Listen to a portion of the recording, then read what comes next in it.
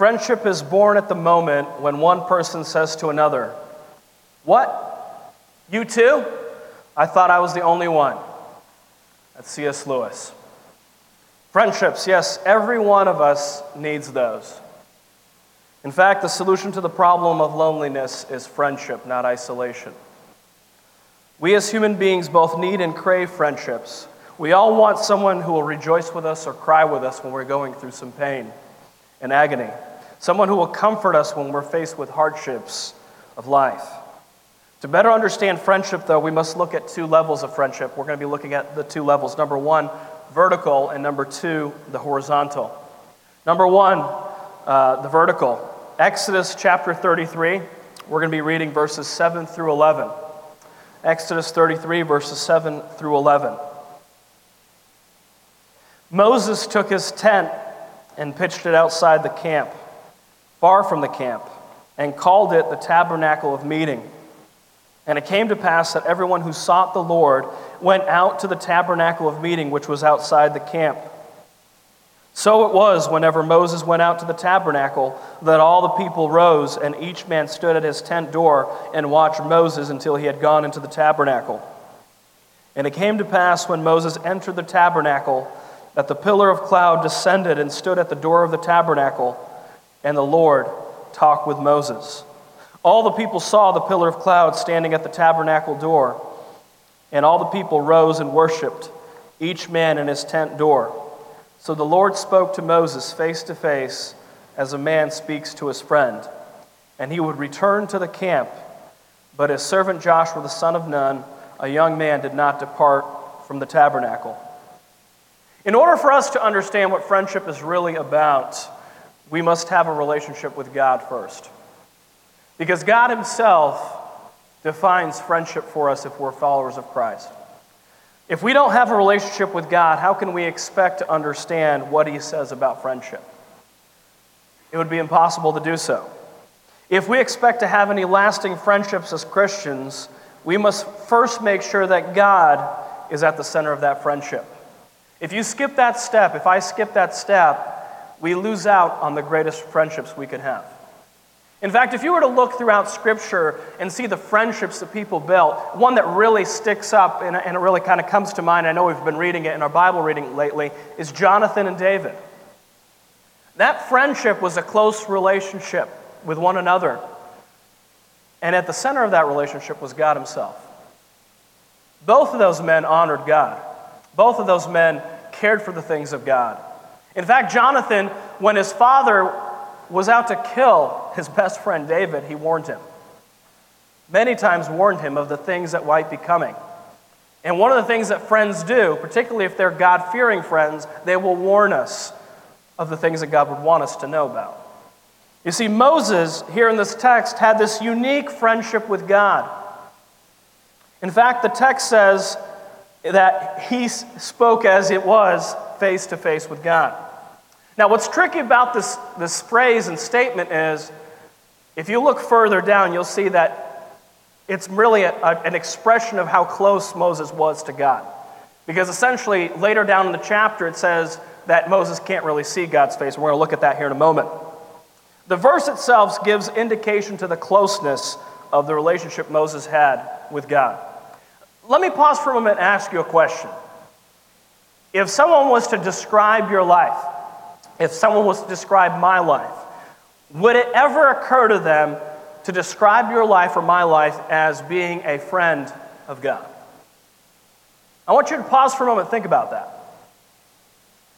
Brother so-and-so or sister so-and-so, they're a friend of God. It doesn't even register for many of us, right? It isn't even something that we normally think about. But yet this is a title that we see when it comes to Moses. And we also see that later on with Abraham. Moses didn't literally get to see the face of God, but he did have a close relationship where God revealed himself to him. When you read further down in the text, in chapter 33, you see that Moses is asking for something specific, and this is really in reference to what we're talking about. He asks for God's presence to go with them and to see Yahweh's glory. Starting in verse 19, listen to what is said here. This is God speaking to Moses. Then he said, I will make all my goodness pass before you, and I will proclaim the name of the Lord before you. I will be gracious to whom I will be gracious, and I will have compassion on whom I will have compassion. But he said, you cannot see my face, for no man shall see me and live. And the Lord said, here is a place by me, and you shall stand on the rock. So it shall be while my glory passes by, that I will put you in the cleft of the rock, and will cover you with my hand while I pass by. Then I will take away my hand, and you shall see my back, but my face shall not be seen. Here's an important truth that many people miss when they see this text. What people don't realize is Moses cared more about the presence of God than anything else. Moses says, God, if you don't go, I don't want to do this. I don't want to take these people anywhere if your presence is not with us. How many of us do ministry with a desire for God's presence like that? Saying, you know what, God, I know the steps to take in this because I've done this for so many years. But remembering that if you don't have God's presence, that ministry essentially is worthless. It is not going to produce the fruit that God would want. It's a very striking statement because many in ministry, myself included, we do things periodically without desiring the presence of God. I just want to encourage you, I don't know if you've ever listened to the song, Show Me Your Glory by Third Day, an excellent song really to kind of relate this truth. Moses didn't want to live without God's presence. That's the kind of friendship he had. How many friendships do you and I have where we want to see our friend day in and day out? I don't know about you, but even the best of my friends I probably don't want to see day in and day out. Moses wanted God's presence daily. Moses wanted to know God at that level, to where God was very close to him. Is that what you and I desire? Do you and I desire for God to be close to us? You see, unfortunately, we want a closeness with people many times that we don't even desire from God himself. When you're lacking in a lot of areas in your life, why is it that we turn to people for what only God can give many times? You realize that God, who is triune, one of the greatest gifts that he's given us is the Comforter, capital C, the Holy Spirit. And we neglect how important that is. Do you know how we can comfort those who need comfort? When the Holy Spirit comforts us as we ought to. Which is why the greatest comfort you will find is in the Word of God itself. Which is why when we read the Psalms and we read the man after God's own heart, that's a friendship right there. That's a person that understands God's heartbeat, if you will. David personally understands that. Moses here understands that. We find throughout Scripture that others like Abraham had a close relationship with God to the point of a close friend. In fact, in James chapter 2, verses 21 through 23, it says this, "Was not Abraham our father justified by works when he offered Isaac his son on the altar? Do you see that faith was working together with his works? And by works, faith was made perfect. And the scripture was fulfilled, which says, Abraham believed God, and it was accounted to him for righteousness. And he was called the friend of God." You see, Abraham was to step out in faith by doing the good work of offering his son in sacrifice in accordance to the promise of God that was given that a seed would be blessed.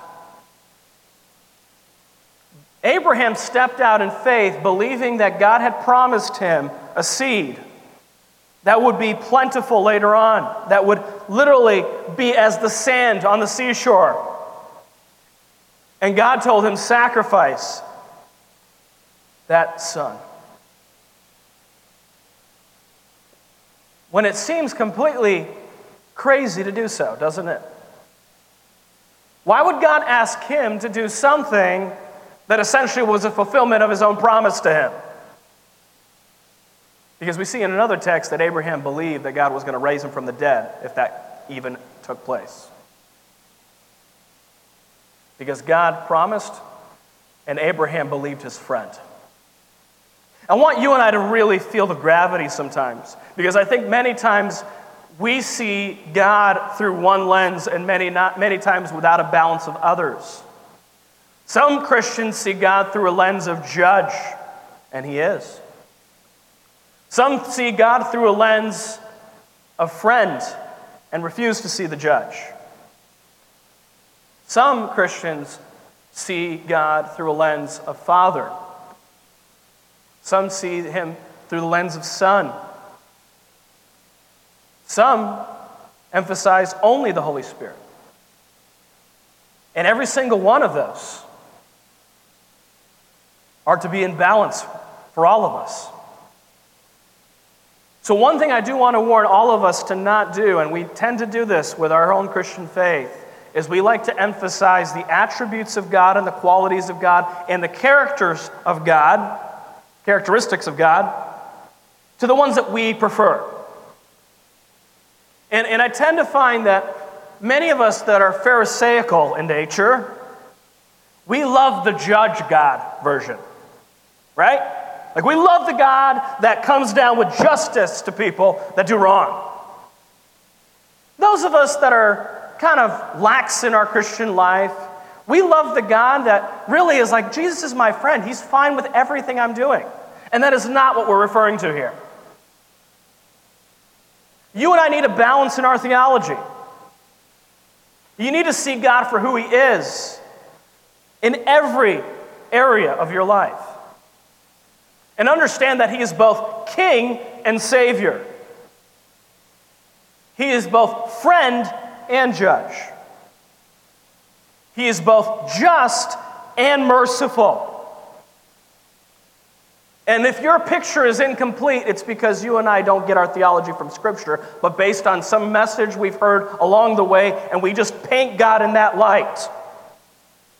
If you want to see who God is, read all of Scripture, not just portions you and I enjoy. Read from beginning to end. Which is why one of my favorite things is when you have this rendition of Jesus as if he's some 1960s hippie. I ask them if they've read the book of Revelation. Jesus isn't coming back with a peace symbol. He's not. He's coming to wage war. And he's coming back to take what's his.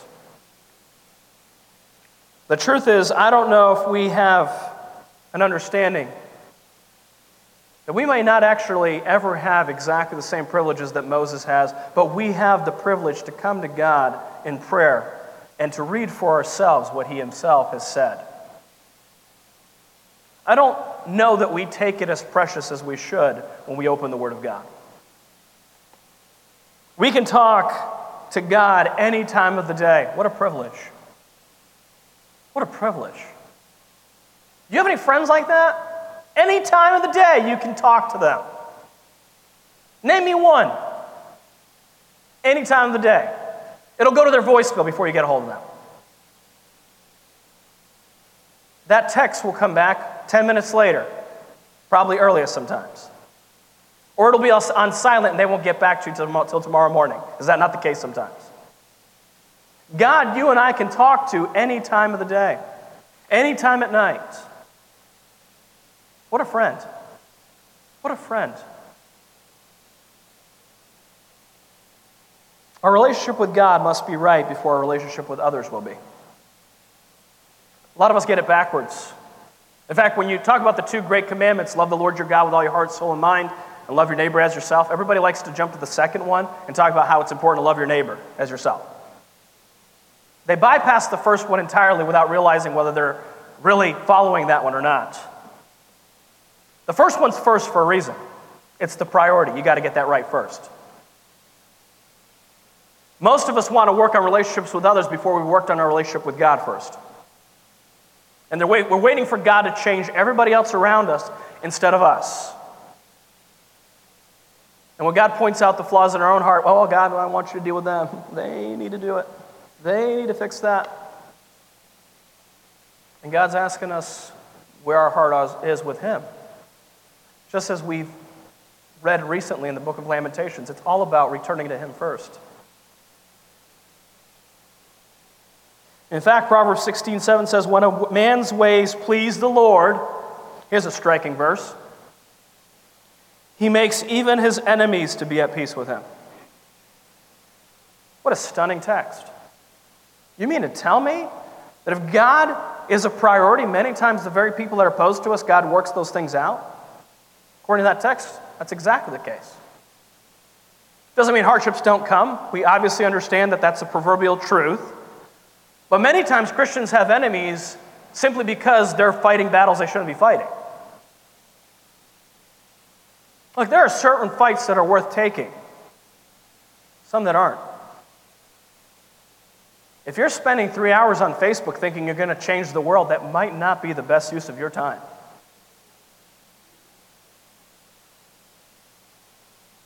So we've looked at the vertical relationship. The second one is horizontal. Proverbs 6:16 through 19. We're going to look at that here in a moment. You see, the truth is we need friendships with people that truly mean something. Not just friendships that are there because we can still get something out of them. In fact, Proverbs 18:24 says, a man who has friends must himself be friendly. But there is a friend who sticks closer than a brother. You see, the truth is we have to work on our friendships. They don't just happen automatically. They don't just work out by themselves. We seem to get the sense that if they're my friend, that there should be no problems in this relationship. And I dare say the best friendships are the ones that have contention and they knew how to work them out. Not the ones that were problem-free, we don't talk about certain things. Because that friendship is not based on reality. True friendship is not a one-sided deal. Many people are looking for friends who will listen to their problems, meet their needs, be sympathetic, and be that friend to them. Unfortunately, these people, and I know I'm included in this, we're looking many times for our selfish friendship. They only look for what they can receive from the other person. You see, true friendship is like God's grace. His unmerited favor to someone by wanting to meet their need, to help them, to be a comfort to them. Let me ask you something. When you think of your friendship with others, is your first priority, how am I a good friend to them? Or is your first priority, how are they a friend to me? What do you start with? I mean, analyze the friendships you have with people. Do you start with the premise, how are they doing when it comes to me? Or do you start with the premise, how am I as a friend to them?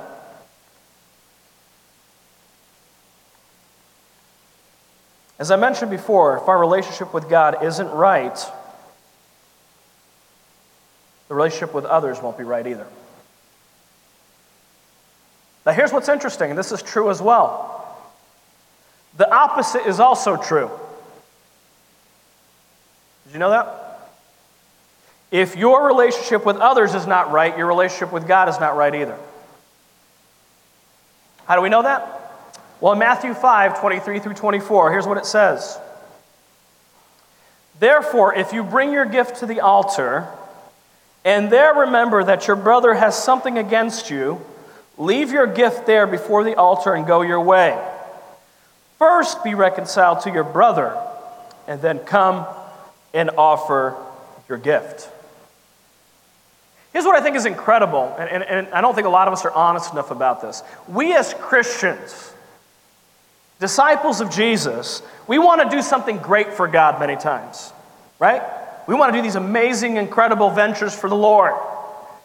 And the very simple things like making up with our family, friends, and people around us, we're like, I'm not going to do that. God, I want to do the big things. Make it right with that person. Really? You want me to do that? But I want to serve you in these wonderful ways. God doesn't care until we get that one thing right first. I know it's going to shock us sometimes, but we want to do the grand things for God without caring for God's heart when it comes to our relationships with others. We're willing to offer him our service, our loyalty, our commitment, to give regularly to him. But little do we realize God isn't pleased with that. He first wants us to make things right with those we've hurt. You ever found somebody trying to do something nice for you to make up for what ill they've caused recently? You ever had that happen in your life? Like you had an eruption in a relationship with somebody, may not have been a close friend, but in order for that person to not directly apologize, they did something nice to try to make up for it. Anybody do that? Everybody see it? Maybe you've done it.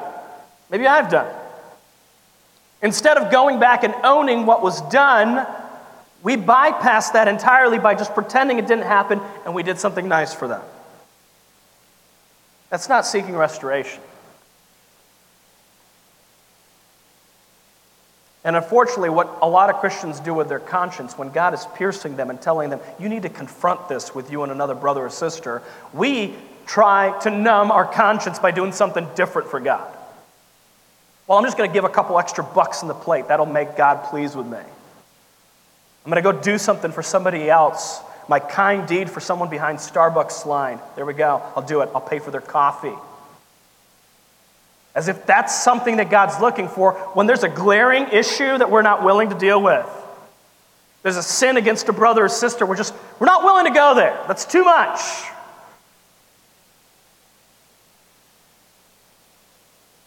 It's definitely not easy, is it? We like doing the easy things for God.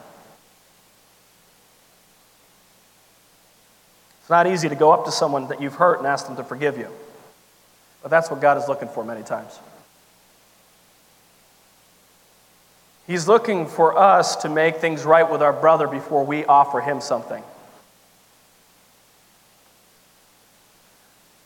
It really strikes me to the core when I think of this. How many times have I done something for God out of a response to ease my own conscience rather than dealing with this properly and taking care of the first things first?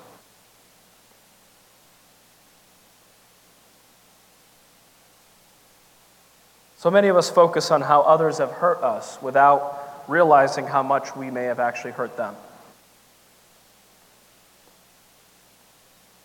Now, to understand what friendship is all about, we must first see what friendship is not. I don't know if you've ever done a paper like this in school. What does this word mean? What it does not mean, what it does mean. I think it's important to do both, because what ends up happening is we have this inclination many times to self-deception, that we believe we know what a good friend is because I'm a good friend. So today we're going to look at what is not a good friend and also what is a good friend from Scripture. Okay? Proverbs 6:16 through 19 gives insight on what kind of traits are not to be found in a friend. In fact, it says this: these 6 things the Lord hates. So I would venture to say it's probably a good thing not to be one of these qualities. Okay? If it says the Lord hates them, I think it's a safe bet that it's probably not a good friend. A proud look, a lying tongue, hands that shed innocent blood, a heart that devises wicked plans, feet that are swift in running to evil, a false witness who speaks lies, and one who sows discord among brethren. So characteristics of people who are not good friends and who will hurt us. First one, proud.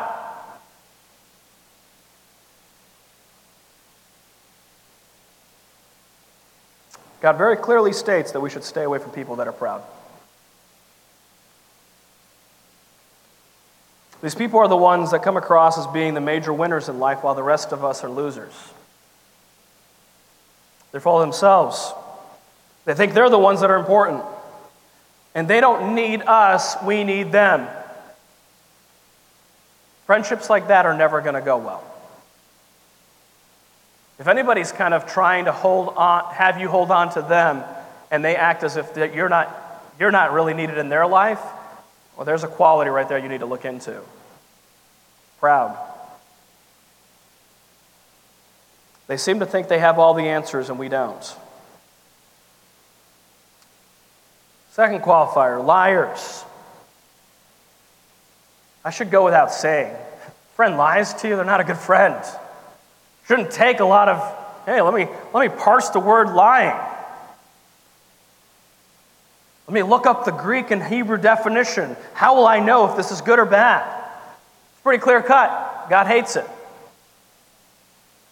There are people who all they do is go around flattering others and they don't care to be honest.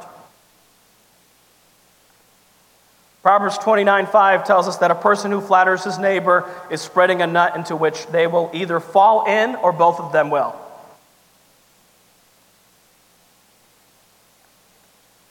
There are times when we need to be told the truth about a situation or a decision we've made.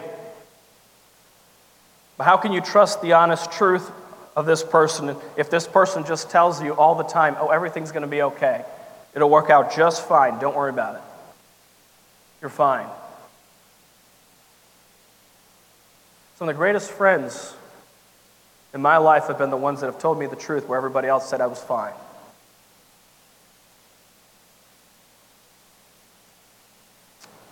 Another qualifier is those that hurt others. Now, hands that shed innocent blood, I highly doubt most of us are going to have relationships with a murderer automatically, right? But the idea here goes a little further. It's people that intentionally and willfully hurt others.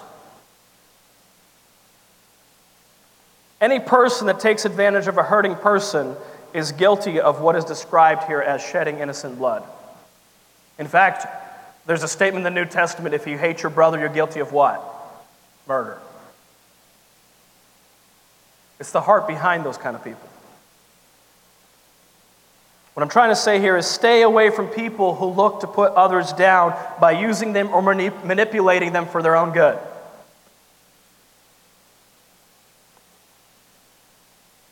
If you play around with one of these people, you will eventually be the one shedding innocent blood yourself.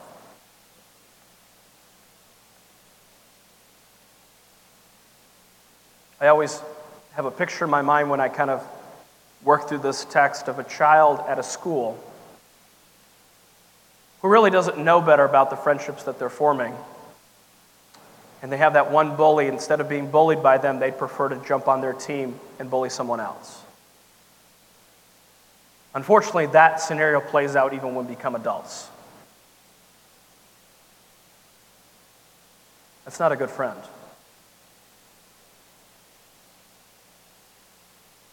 Another qualifier is longing for wickedness. This is a qualifier for a bad friendship. These are people who just love to run to what is known as evil and wrong. They're the person that will encourage you to do things nobody else of faith would encourage you to do.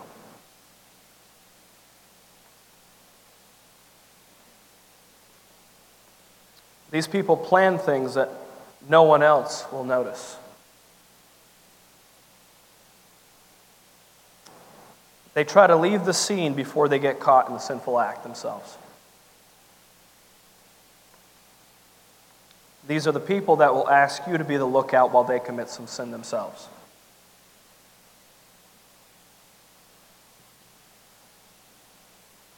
God wants us to stay away from people like this. And I know a lot of us as parents, we tend to warn our kids about people like this.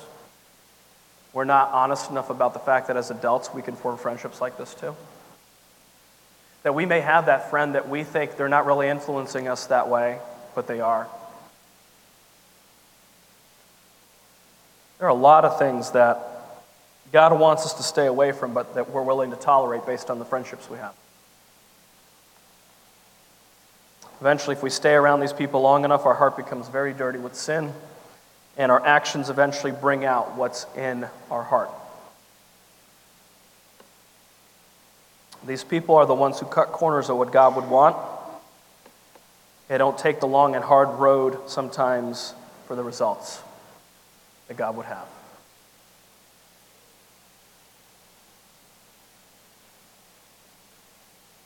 Here's another one, and it's a little different than those that lie. It's those that repeat stories. The false witness that spread lies. The Bible tells us to stay away from people that are gossipers. Proverbs 4:23 tells us to guard our heart. You are not just to open to anyone. Should go without saying, but friends that are gossipers are not good friends. In fact, a gossiper's motto is, anything you say can and will be used against you. Boy, have we all been burned by that one.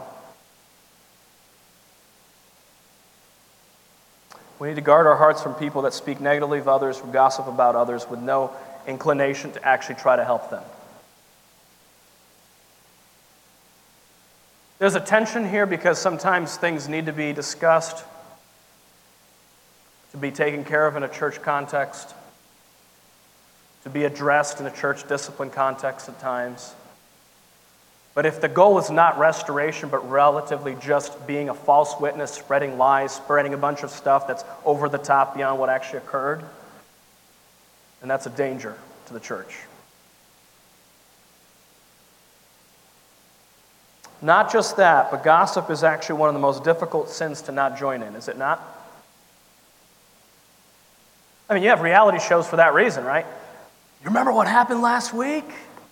Did you see that on that show? I don't even know how people keep up with the Kardashians. It's ridiculous. I find that obnoxious and annoying. But that's our world. Gossip is juicy. Everybody loves it. I'm sure we all know things about others that are better left unsaid.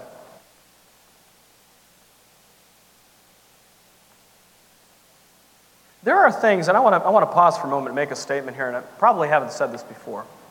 There are things that people will share with you and me that we don't have to share with our spouse. You're under no obligation to share those things with your spouse every time.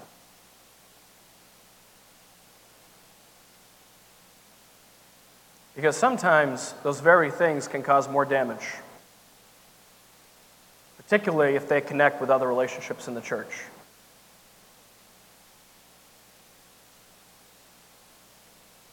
When we gossip, we're likely to say something that we shouldn't have said, and we become guilty of the behavior that God hates. There's another quality of a person that's not a good friend. They bring conflict. You have a contentious relationship with somebody, it should give you a lot to stop and think about. If that's a good relationship, if that's a good friendship. God clearly states that he hates when a person causes trouble in the family, sows discord among brethren. This is someone who tries to stir up anger or hurt feelings between friends, church members, family members, co-workers, you name it. This person will try to get you to sympathize with their distorted point of view, so you'll get angry at the other person as well. I got to tell you personally, it's one of the hardest ones for me as a pastor. When something's brought up in the church, something happened, someone got offended, someone was really hurt by something, for me not to just take someone's side automatically, but to try to make sure the facts play out and we properly distinguish what's going on. Folks, if you're looking for me to be on your side of an argument between you and another brother or sister, I'm going to ask you to go back to them and talk to them. I'm not picking sides on that. Because God wants you to start there rather than you bring it up to me first. You bring it to the church later on in the process. People jump a bunch of steps before they get there. Unfortunately, that's the first step for many. I'm just going to let everybody know what that person said to me or what they did to me. Wait a second, did you even try talking to them? Well, no, they're impossible to talk to. You don't see the problem in this. You haven't even attempted. How many times have you been fearful of a conversation you had with another brother or sister, and when you had it, you went, wow, that went a lot better than I thought it would?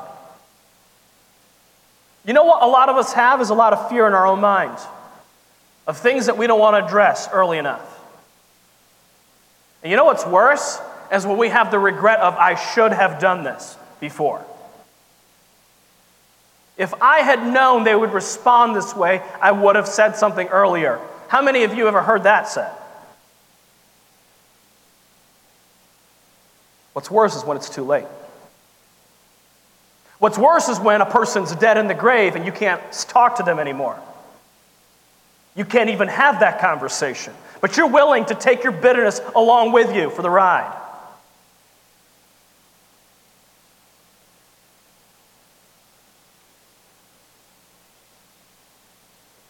If you feel like you're angry or you have a dislike for someone that you normally don't, chances are that you may have been around this kind of a person recently.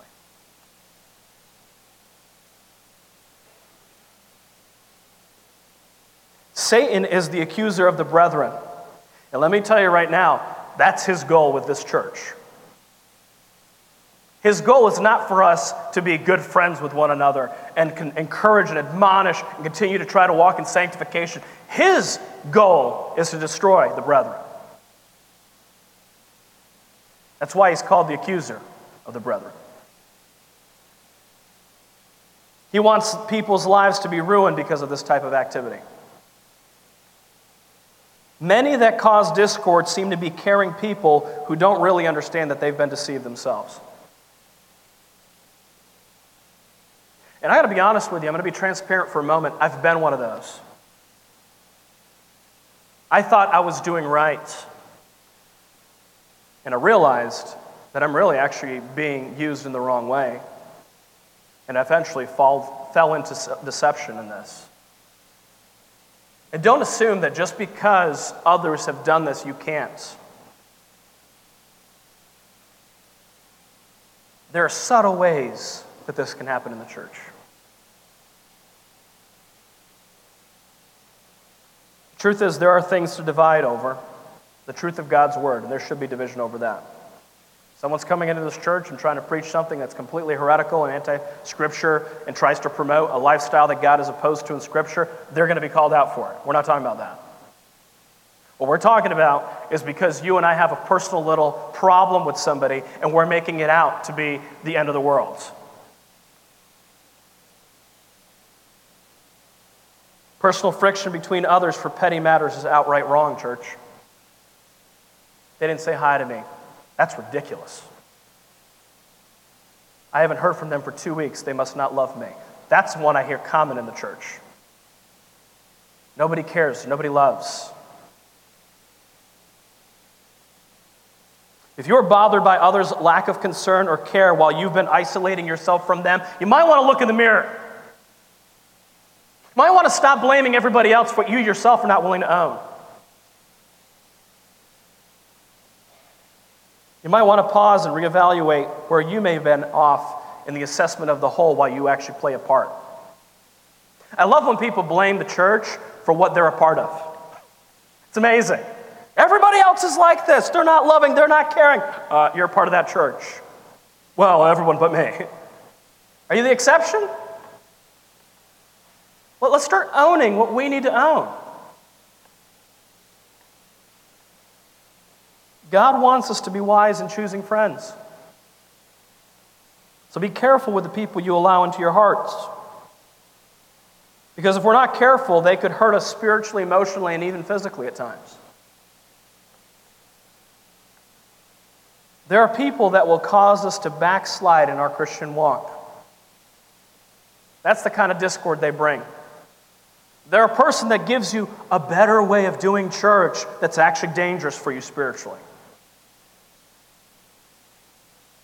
It's in fact the reason why many people that grew up in Christian homes in the 90s, the millennials, are walking away from the faith altogether because they're being influenced by people like this that sow discord. The difference is the discord used to happen in the local church, now it's online. They find that one little speaker that really attracts them, and before you know it, they don't like what the pastor's teaching because it's not what they want. It's a lot easier to love somebody from a distance you barely know. Did you know that? You might want to not idolize everybody you see online that you look up to. They have the same flaws that people in this church do. I don't know if you knew that. They have very much the same tendencies that we do. None of them are super Christians. Every one of them is made of the same stuff. Unfortunately, a lot of people put people on a pedestal they shouldn't.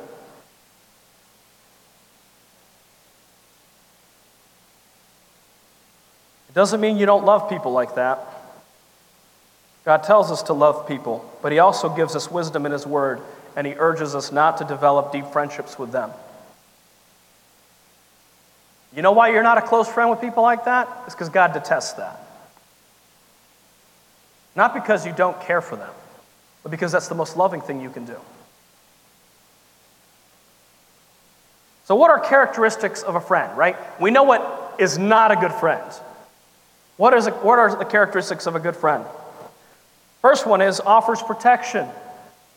Proverbs 17:9 says, "He who covers a transgression seeks love, but he who repeats a matter separates friends." Instead of wanting protection for themselves, they offer that protection unselfishly to others.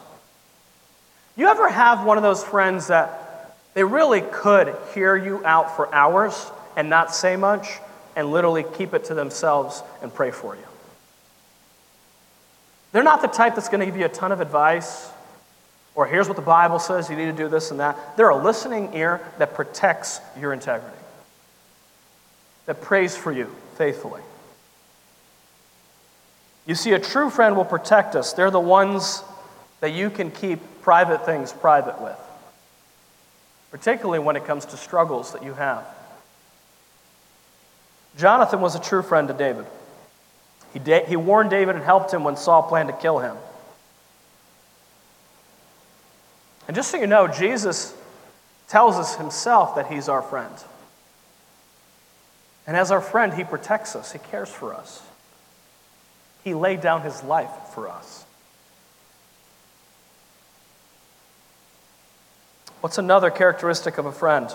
It's a good friend. Well, they're faithful. That's one of the big indicators right off the bat. If a person's a good friend. Are they faithful? Are they in and out all the time? Probably not a good friend. A true friend will care to always tell you the truth. Proverbs 27:6 says, "Faithful are the wounds of a friend, but the kisses of an enemy are deceitful." A real friend will always be honest with us.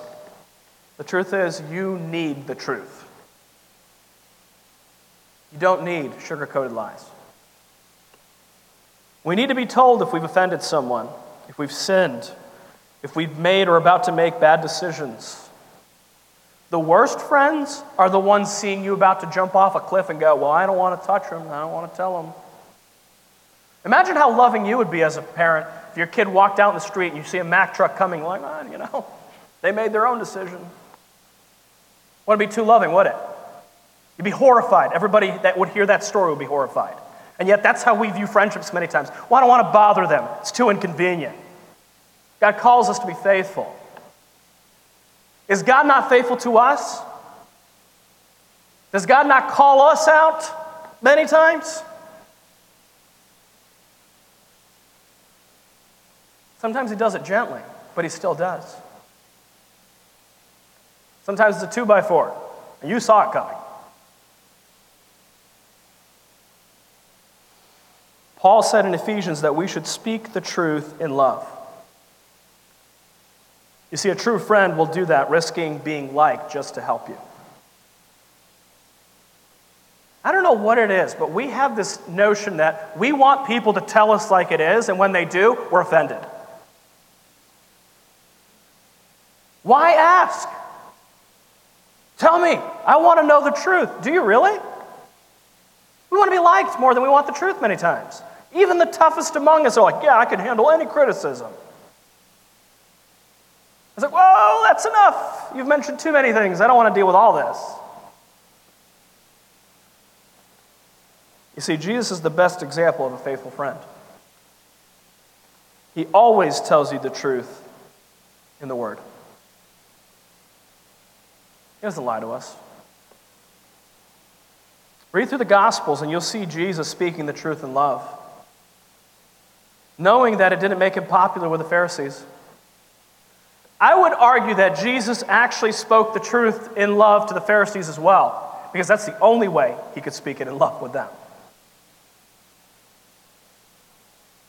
Speaking the truth in love doesn't mean there's only one approach at all times for all people.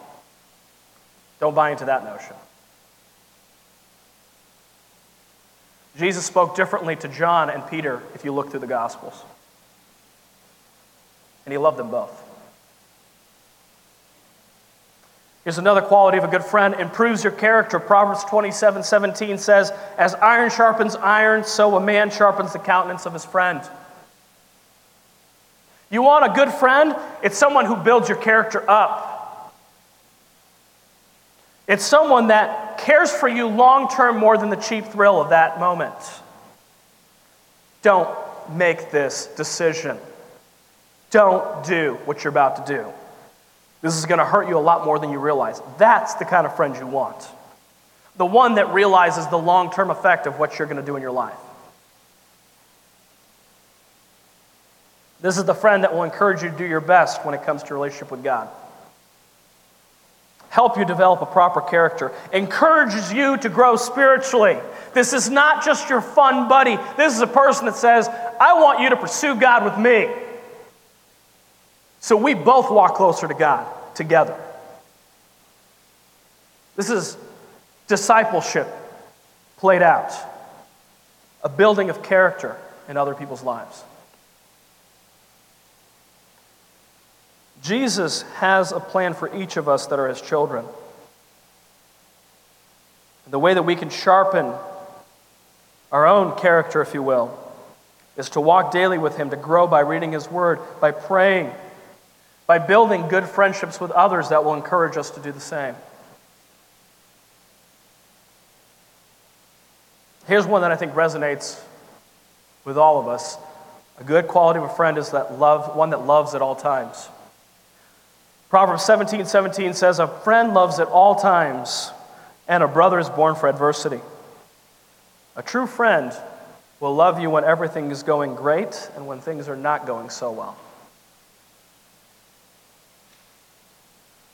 They're willing to help no matter what the circumstances, good times, bad times. They'll be there when it all falls apart, not just when the going is good. Jesus loves us no matter what, does he not? That shows the kind of friendship he has with us. In fact, he makes the promise that no friend can actually make on this earth. I will never leave you nor forsake you. That's a friendship right there. That's a Savior that cares enough and says, you know what? I will never, never leave you nor forsake you. The only one that ever leaves or forsakes is us, is it not? We're the ones that are like, I don't want that relationship right now. Let me go hang out with other people that are really horrible for me. A good friend will help you see the truth of God's word rather than letting you stay there and tolerate your sinful, foolish behavior. So the question is this: why is it hard for people to find a true friend? Why is it so hard for all of us? I hope the text this morning has been very challenging as we've gone through these things. I think part of that is many times a person's motives are selfish and they don't realize it. I think what I'm looking for in a friendship is different maybe than what you're looking for in a friendship. And many times my list of things that I want are not the things that I need, according to Scripture. Many of us look for only what we can get out of our friendship instead of what we can do by being a better friend to others. Let me give you an important truth that I think many of us miss when it comes to friendship. In order to have a good friendship with others, you need to be a good friend to others.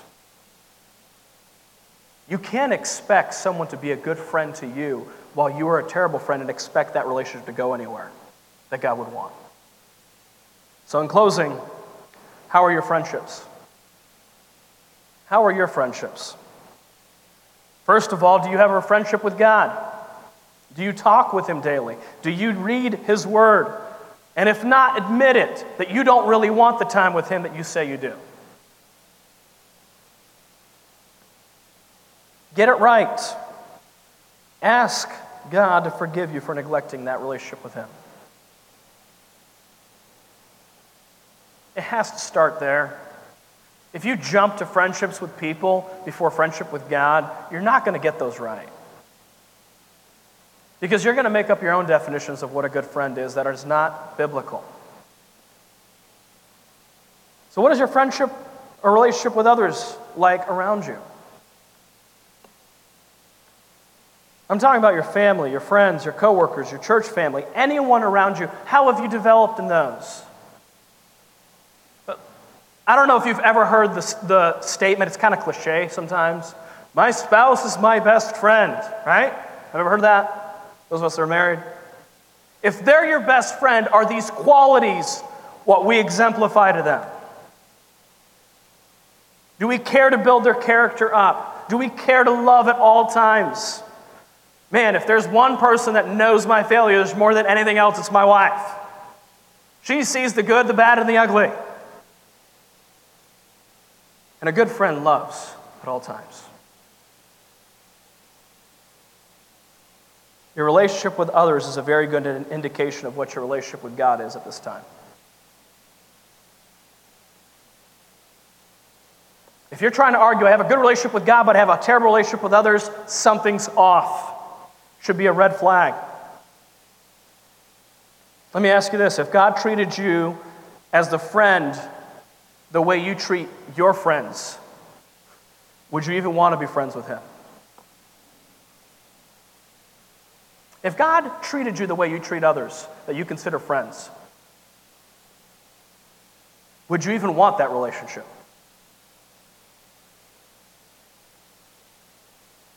God wants us to communicate with Him. God wants us to be that friend to others. Look out for areas that you may be a terrible friend. Listen, the truth is every single one of us have areas of that. If you came in this morning with the assumption that I'm a great friend to everybody, I am exactly that list, then you're not being honest. You're not being honest. You need to admit when others who really are trying to be a good friend to you are there for the right reason and trying to help you in your walk with God, and you just refuse to see it. Look, it's not easy to look at others and compare to what Christ has done, because the truth is, we all pale in comparison to Christ, do we not? Jesus will always be more faithful than your closest friend. Will He not? Jesus will also be more faithful than you are, and you want to give yourself credit for. Jesus laid His life down for us. We ought to encourage good friendships throughout the body of believers, ones that will push to holy living and help develop our character.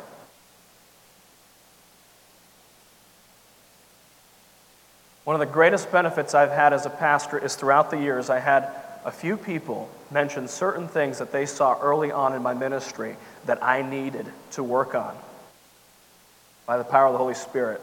And it's been one of the greatest blessings to me now years later. I didn't enjoy it in the moment, as you use the phrase, wet behind the ears, you're new, you're like, I got this, I figured it out, I've read the books. Some things are not taught by books. Some things are taught by friends that care enough for you. I love what Abraham Kuyper said. He is your friend who pushes you nearer to God. May we be that friend to others.